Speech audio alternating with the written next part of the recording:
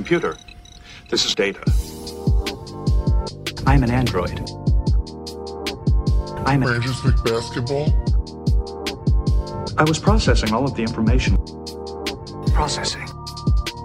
It's one of those idiots who believe in analytics. Rangers League basketball. Analytics was crap. Does not compute. Just because you got good stats doesn't mean you're a good team. Hello, everyone, and welcome to another edition of the Lakers Exceptionalism Podcast. I'm your host for the day, Tim. You know me as Rangers League Basketball on Twitter, and I'm here for a quick solo pod going over 3 Lakers topics, 2 NBA topics, and 1 data trend for the Lakers in a quick 3-2-1 rapid-fire fashion. Before we get into that, I just want to mention the Lakers are coming off of a nice win against the Orlando Magic, where AD didn't play. LeBron looked dominant. The defense really locked in and was clicking well in that third quarter, held Orlando, who's now 5-23, to only 10 points after, 52 points in the first half, 32 points in the fourth quarter, but that third quarter really locked in, and there was a huge stretch where Orlando just could not score at all. We saw Dwight play the most minutes he's played in a month. Reeves added 25 minutes of solid defense. We saw LeBron with some fantastic highlight blocks, a couple of chase down blocks. We saw Malik Monk, Avery Bradley, THT were all solid on ball, and it was a good team win and a nice win to get in, a comfortable win. The final score was only a 12-point win, but the Lakers were up a good bit and then slowly let the foot off the pedal in the fourth quarter, but it was a pretty convincing, strong win, and I was really encouraged by it in a lot of ways. And after months of the season in the beginning where we couldn't quite point to comfortable wins, no matter how easy the opponent, the Lakers have now won 7 of their last 11 games and have had somewhat comfortable wins in each of their last 4 games. So that to me is encouraging. If you're a really good team, you need to really beat up on some other bad teams and even some good teams. In that stretch, we have seen a constant uptick in how often the team is going to their good concepts. And to me, this is directly contributing to how well they're performing. You're always going to get good or bad shot making from different guys or strong performances, but a good way to just kind of raise the bar for everyone is to be running strong schemes. And we've seen, and we've covered this throughout the season, the Lakers have some good stuff in their playbook. Their issue had more to do with how often they were running those concepts. So this is something that I had been tracking, posting like play-by-plays basically and saying, this is what the Lakers did on this play. Here's what they were trying to do on that play. Shot didn't always go in. It wasn't always executed the best, but we could at least get a sense for what they were trying to do. And through that, be able to gauge the process that the team was having. And a couple weeks ago, the percentage of their plays that had a strong concept happening, concepts divided by half-court offensive plays against man defense, it was in the mid-40s, low 50 percentages, and we're approaching a point now where they just had 89% in that win against Orlando, and there were several quarters where they had more concepts that were strong than they even had possessions. Like 1, 2, 3, 4 different strong attacks within a 15-second period is just really strong offense, and is so much better, just night and day compared to what we've seen from the same team with these same guys just a couple of weeks ago. So that to me is really encouraging.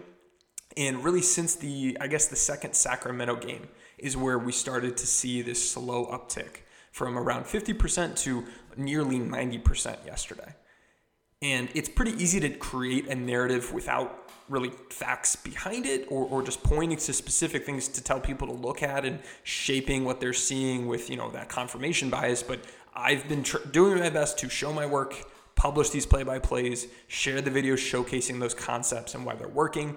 And there's a pretty direct relationship between what's being used and how well the team is performing, how well these individuals are able to or how easily they're able to perform. That smarter approach has also transcended lineups in a way I was hoping to see and really encouraged to see recently.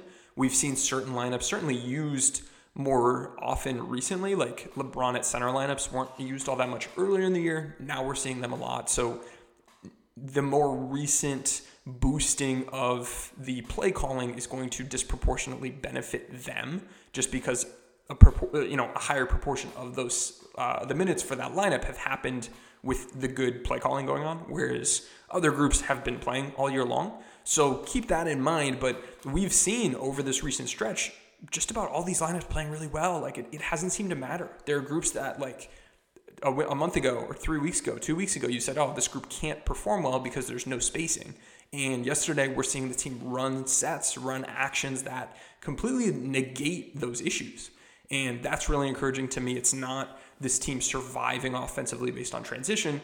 The transition is now the cherry on top. And it's the team has a much healthier, much stronger half-court offense that appears purposeful and is very encouraging to me.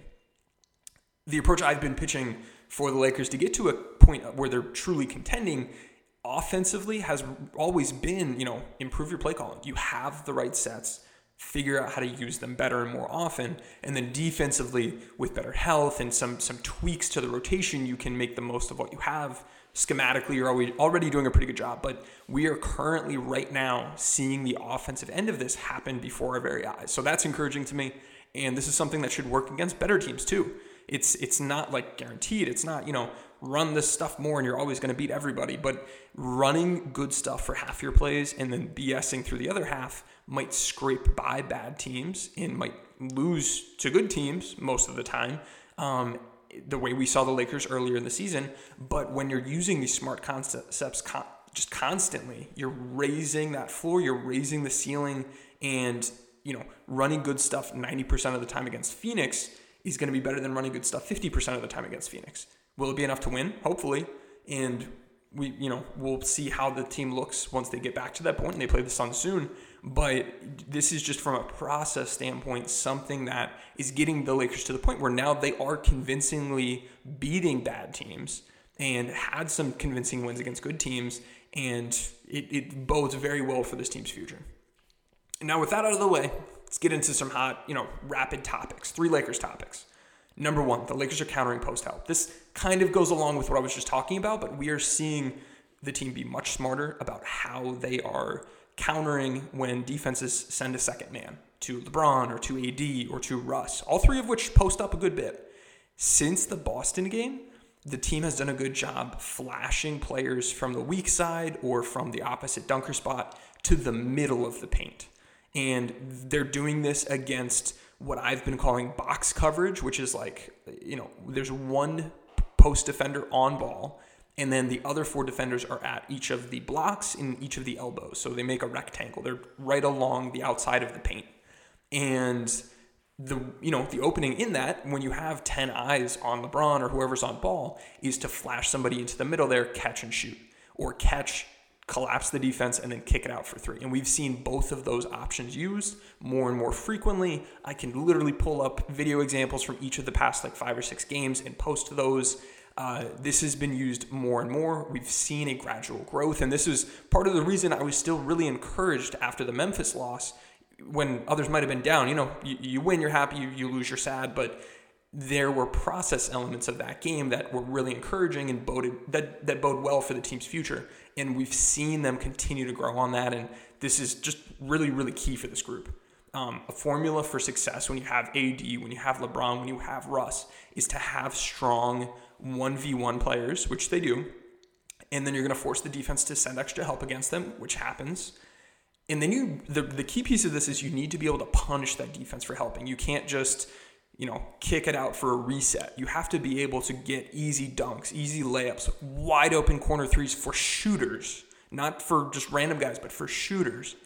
And this is what we're seeing the Lakers be better and better at. Through they use more pin and flares against Orlando than they've used in any game this season that I've seen.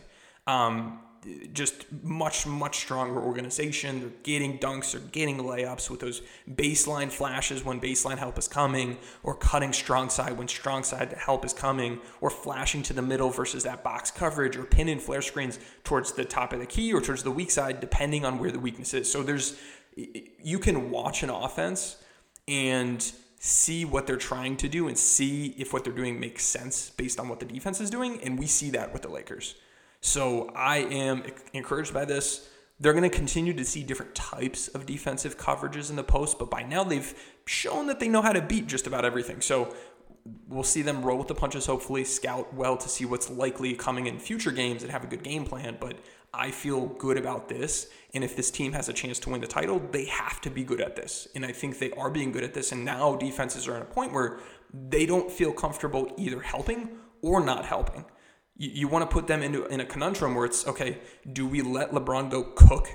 Or do we take him away and force these other guys to beat us? But those other guys, because of the organization, are getting wide open shots at the rim or on easy threes. So that's one thing. Second thing is the Lakers' defensive player development. Really want to give this a shout out. Specifically, Malik Monk, Wayne Ellington. These are two guys who I scouted this past offseason, looked at film, went through 10 games at least for each of them, and I logged against a rubric how good they were at each, different things on ball, in ball screens, chasing off ball, rotating, all of that. Super, a bunch of work, put together something pretty comprehensive. And these are both guys that were good chasers, and Monk was a pretty good rotator, but both of them on ball had issues. And they've both this season really improved in this area. They've gone from pretty poor to about average, which is a big leap. Below average, a little below average and average between the two of them, but that's still really important. And both are still decent chasers off ball. Monk's a good rotator. So Monk overall, as a result of this growth, as a result of this development that he's seen with the Lakers in a way he didn't see under other staffs and other teams, has really raised his level of defense in my eyes and puts him in a position where he can be getting more minutes and he can be playing more. And we're seeing the Lakers coaching staff trust both of these players more in a way they did not earlier in the season. Part of this might be, feeling they're pushed towards this route because of, offense struggling with spacing, but we're seeing both of these two players used more at the point of attack, more and more, instead of like Russell Westbrook. And Russ is still at the point of attack, but he's being used off ball more. We're seeing these guys used on ball more in the same lineups. And that to me really stands out when it's like, okay, Wayne Ellington, go take the other team point guard. Russ, you go chase guys around screens. Like that stands out to me. We see this in the data. We're seeing it on film. And the trust that the staff has in those guys, and also at the same time trying to manage what they're asking Russ to do defensively is, really noteworthy. And you don't get to that point if they don't trust those guys on ball. So that, shout out to them, because that's been a big, big jump for both of those guys. And we see what both of them add offensively. And the whole time, defense has been the concern with them. And with this growth, you have to adjust that analysis. Now, the third thing, the energy bar usage for stars. If you listen to the last pod, I went over Anthony Davis's load and tried to analyze his game and what are realistic expectations? How is he performing against them? And part of that analysis was going over the fact that the load that he carries on offense and defense combined is just unprecedented. And, especially after last night when LeBron had a nice, really fantastic game, just really spectacular, had a bunch of fun with it. It was just showman stuff, great, highlight blocks and crazy threes and ISO and driving and facilitating, just doing a great job. We heard people saying, you know what? I don't quite believe this. AD carries a heavy load. Look what LeBron's doing. Look what Russ has to do. They're doing this too. Like, it's not just AD. So we don't really buy that.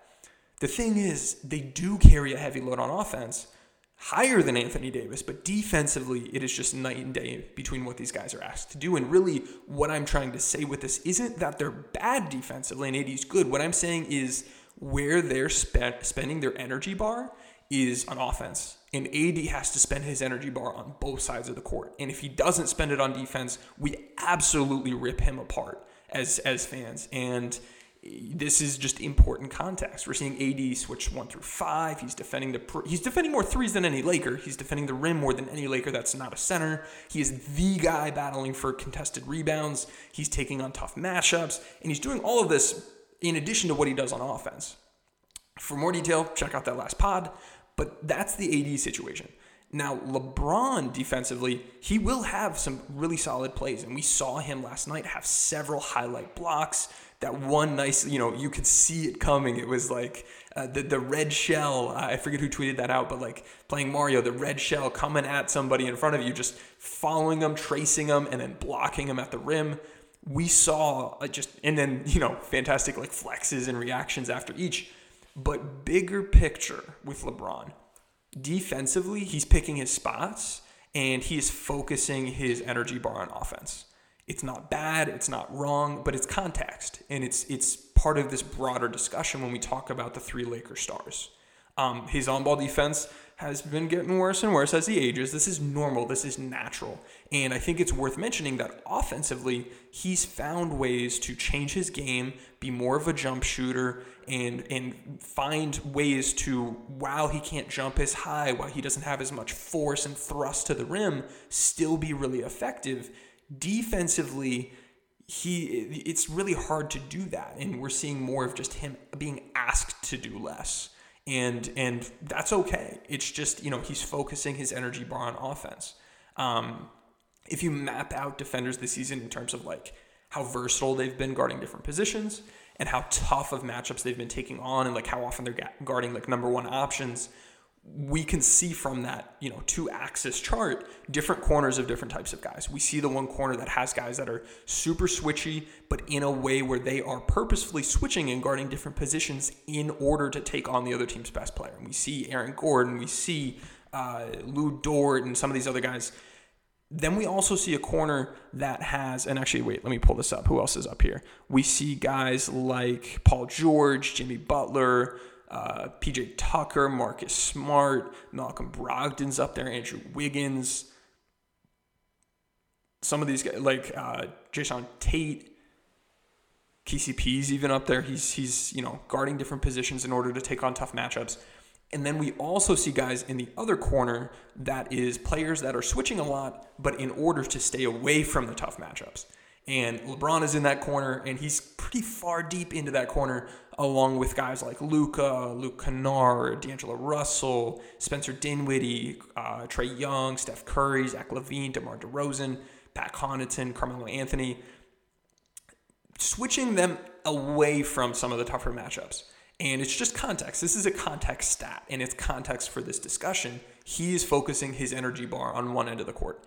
If we map out like how active he is guarding like 3-pointers, just contesting threes and contesting shots at the rim among players in his perimeter big position, which is our B-ball index position group that we come up with based on who he's guarding, the types of players he's guarding, what types of shots he's guarding, all of that. He is in the perimeter big group. His job in that group is primarily to be a secondary rim defender and rotating weak side to like cover kickouts.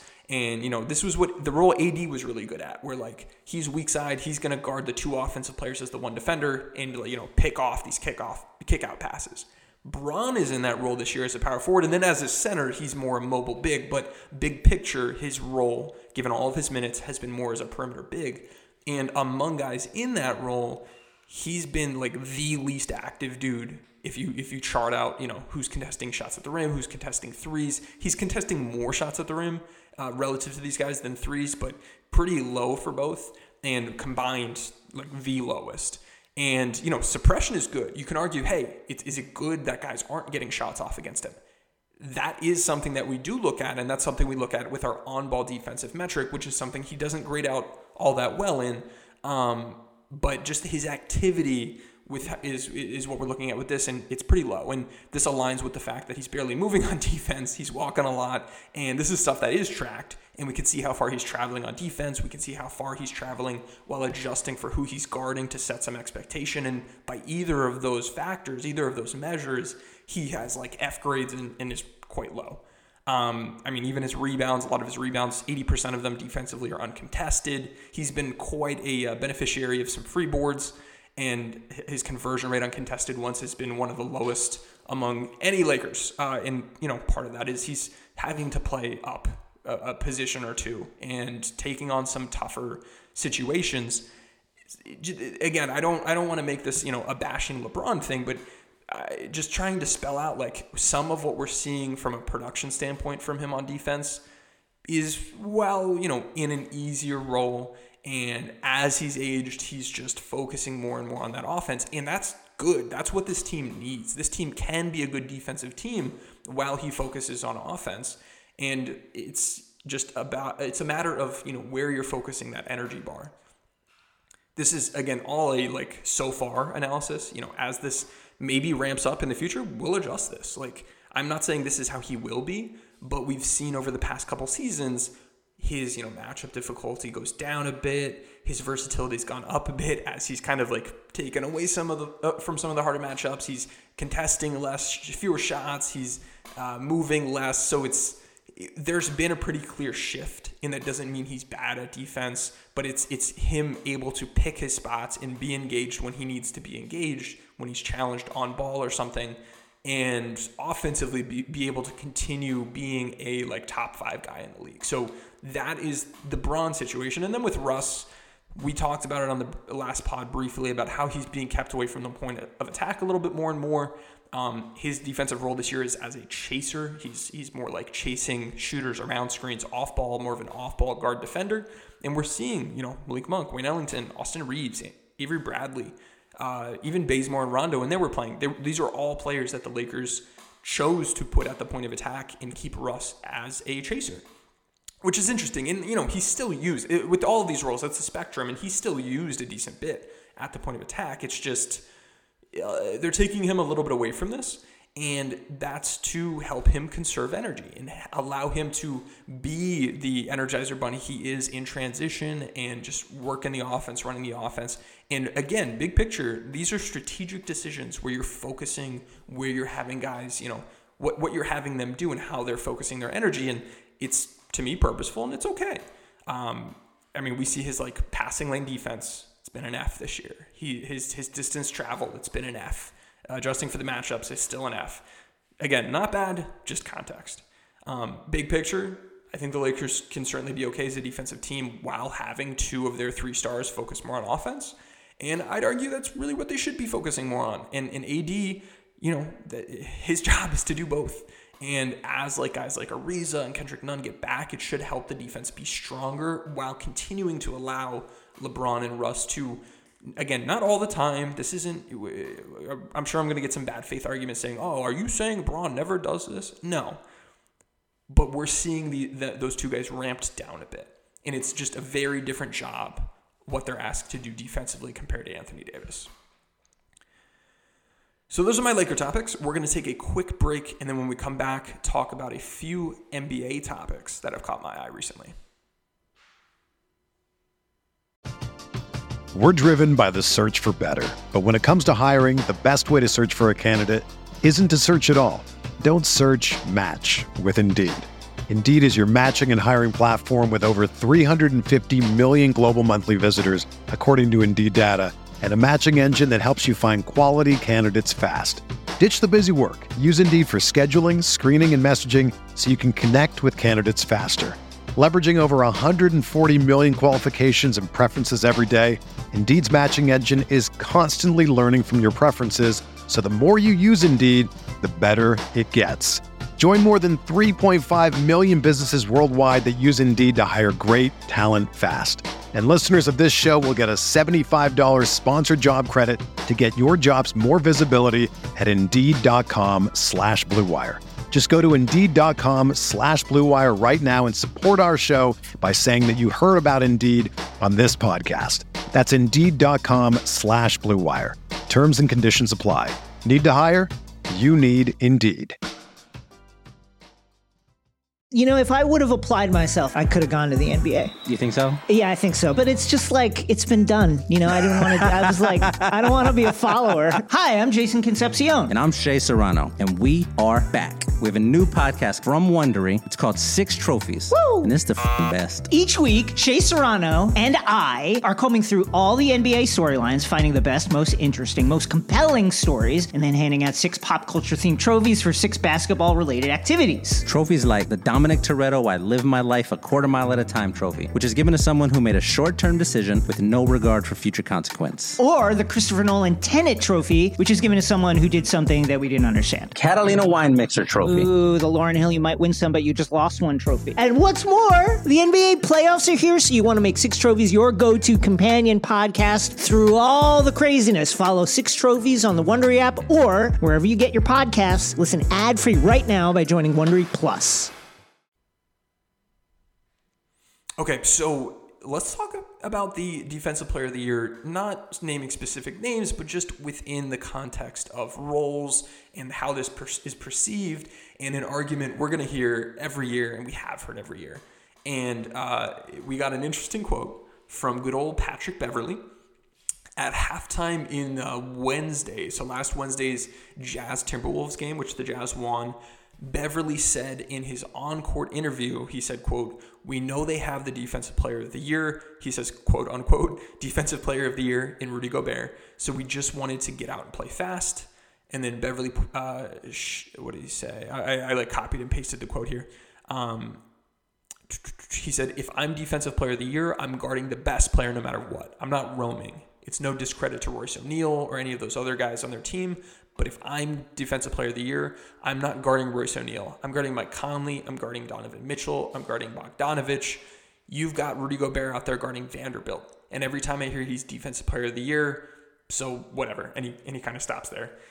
This is something we've heard forever and really is an interesting conversation because Defensive Player of the Year, you can frame it a lot of different ways in order to point towards specific guys. And at the end of the day, I think it should be an impact thing.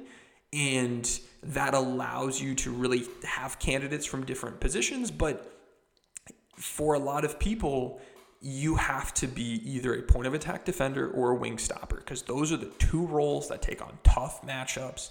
And there's that personal element to it where it's like, I'm going to go guard your best guy. And it's tough. It's a real tough job. And there's some elite defenders in the league that do this and are really good at this. And Beverley has been one of the better point of attack ones in the past. But we see Ben Simmons as a wing stopper. Some of these guys, they're going to go out, they're going to guard your best player and do a pretty good job with it.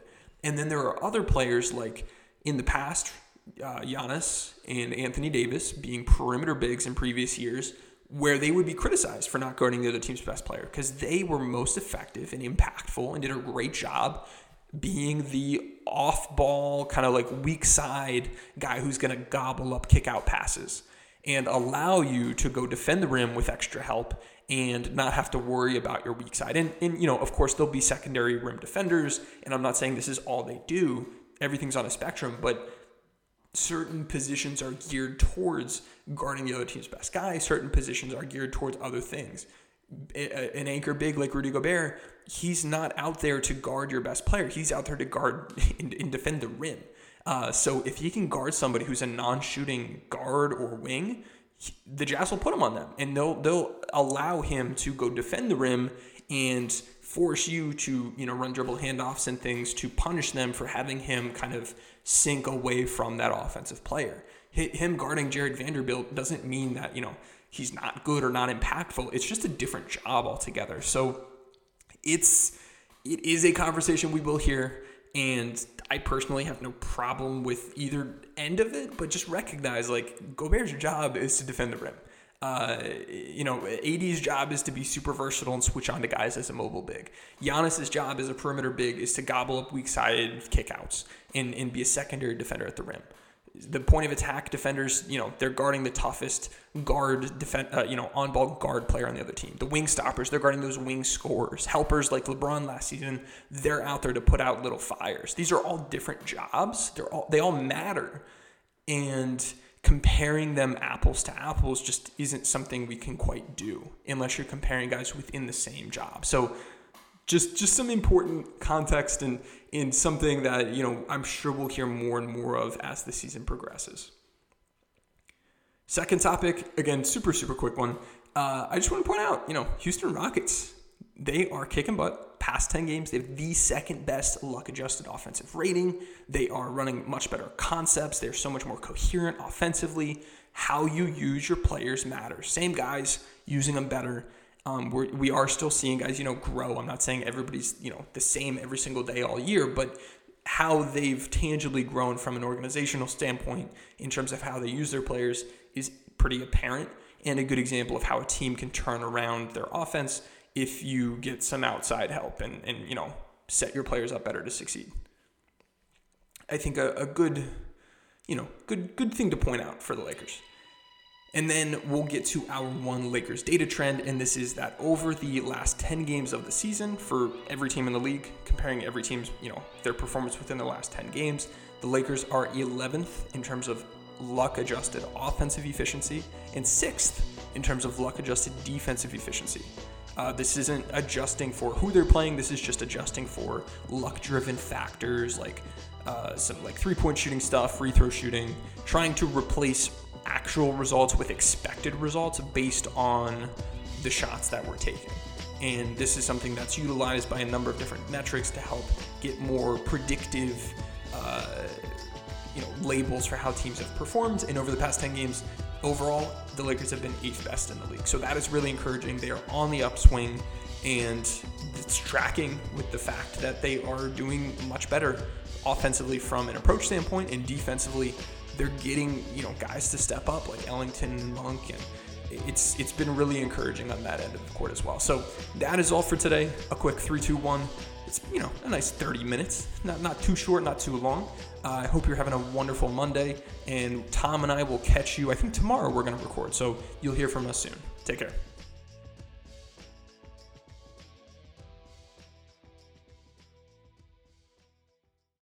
Whether you're a world-class athlete or a podcaster like me, we all understand the importance of mental and physical well-being and proper recovery for top-notch performance. That's why I'm excited that Unified Healing is sponsoring podcasts on the Blue Wire Network. Unified Healing is a new and super innovative global network of wellness centers powered by Energy Enhancement System, or EE System. If you haven't heard of the EE System yet, then you'll want to listen up. This technology promotes wellness, deep relaxation, purification, and rejuvenation. Wherever you are across the globe, access to a center is easy and affordable. Interested in experiencing the EE System technology for yourself? Go to unifiedhealing.com/bluewire to learn more and find a center near you. That's unified, UNIFYD, healing.com/bluewire. No material or testimonials on the Unified Healing website are intended to be viewed as medical advice or a substitute for professional medical advice, diagnosis, or treatment. Always seek the advice of your physician or other qualified healthcare provider with any questions you may have regarding a medical condition or treatment, and before undertaking a new healthcare regimen, including EE System.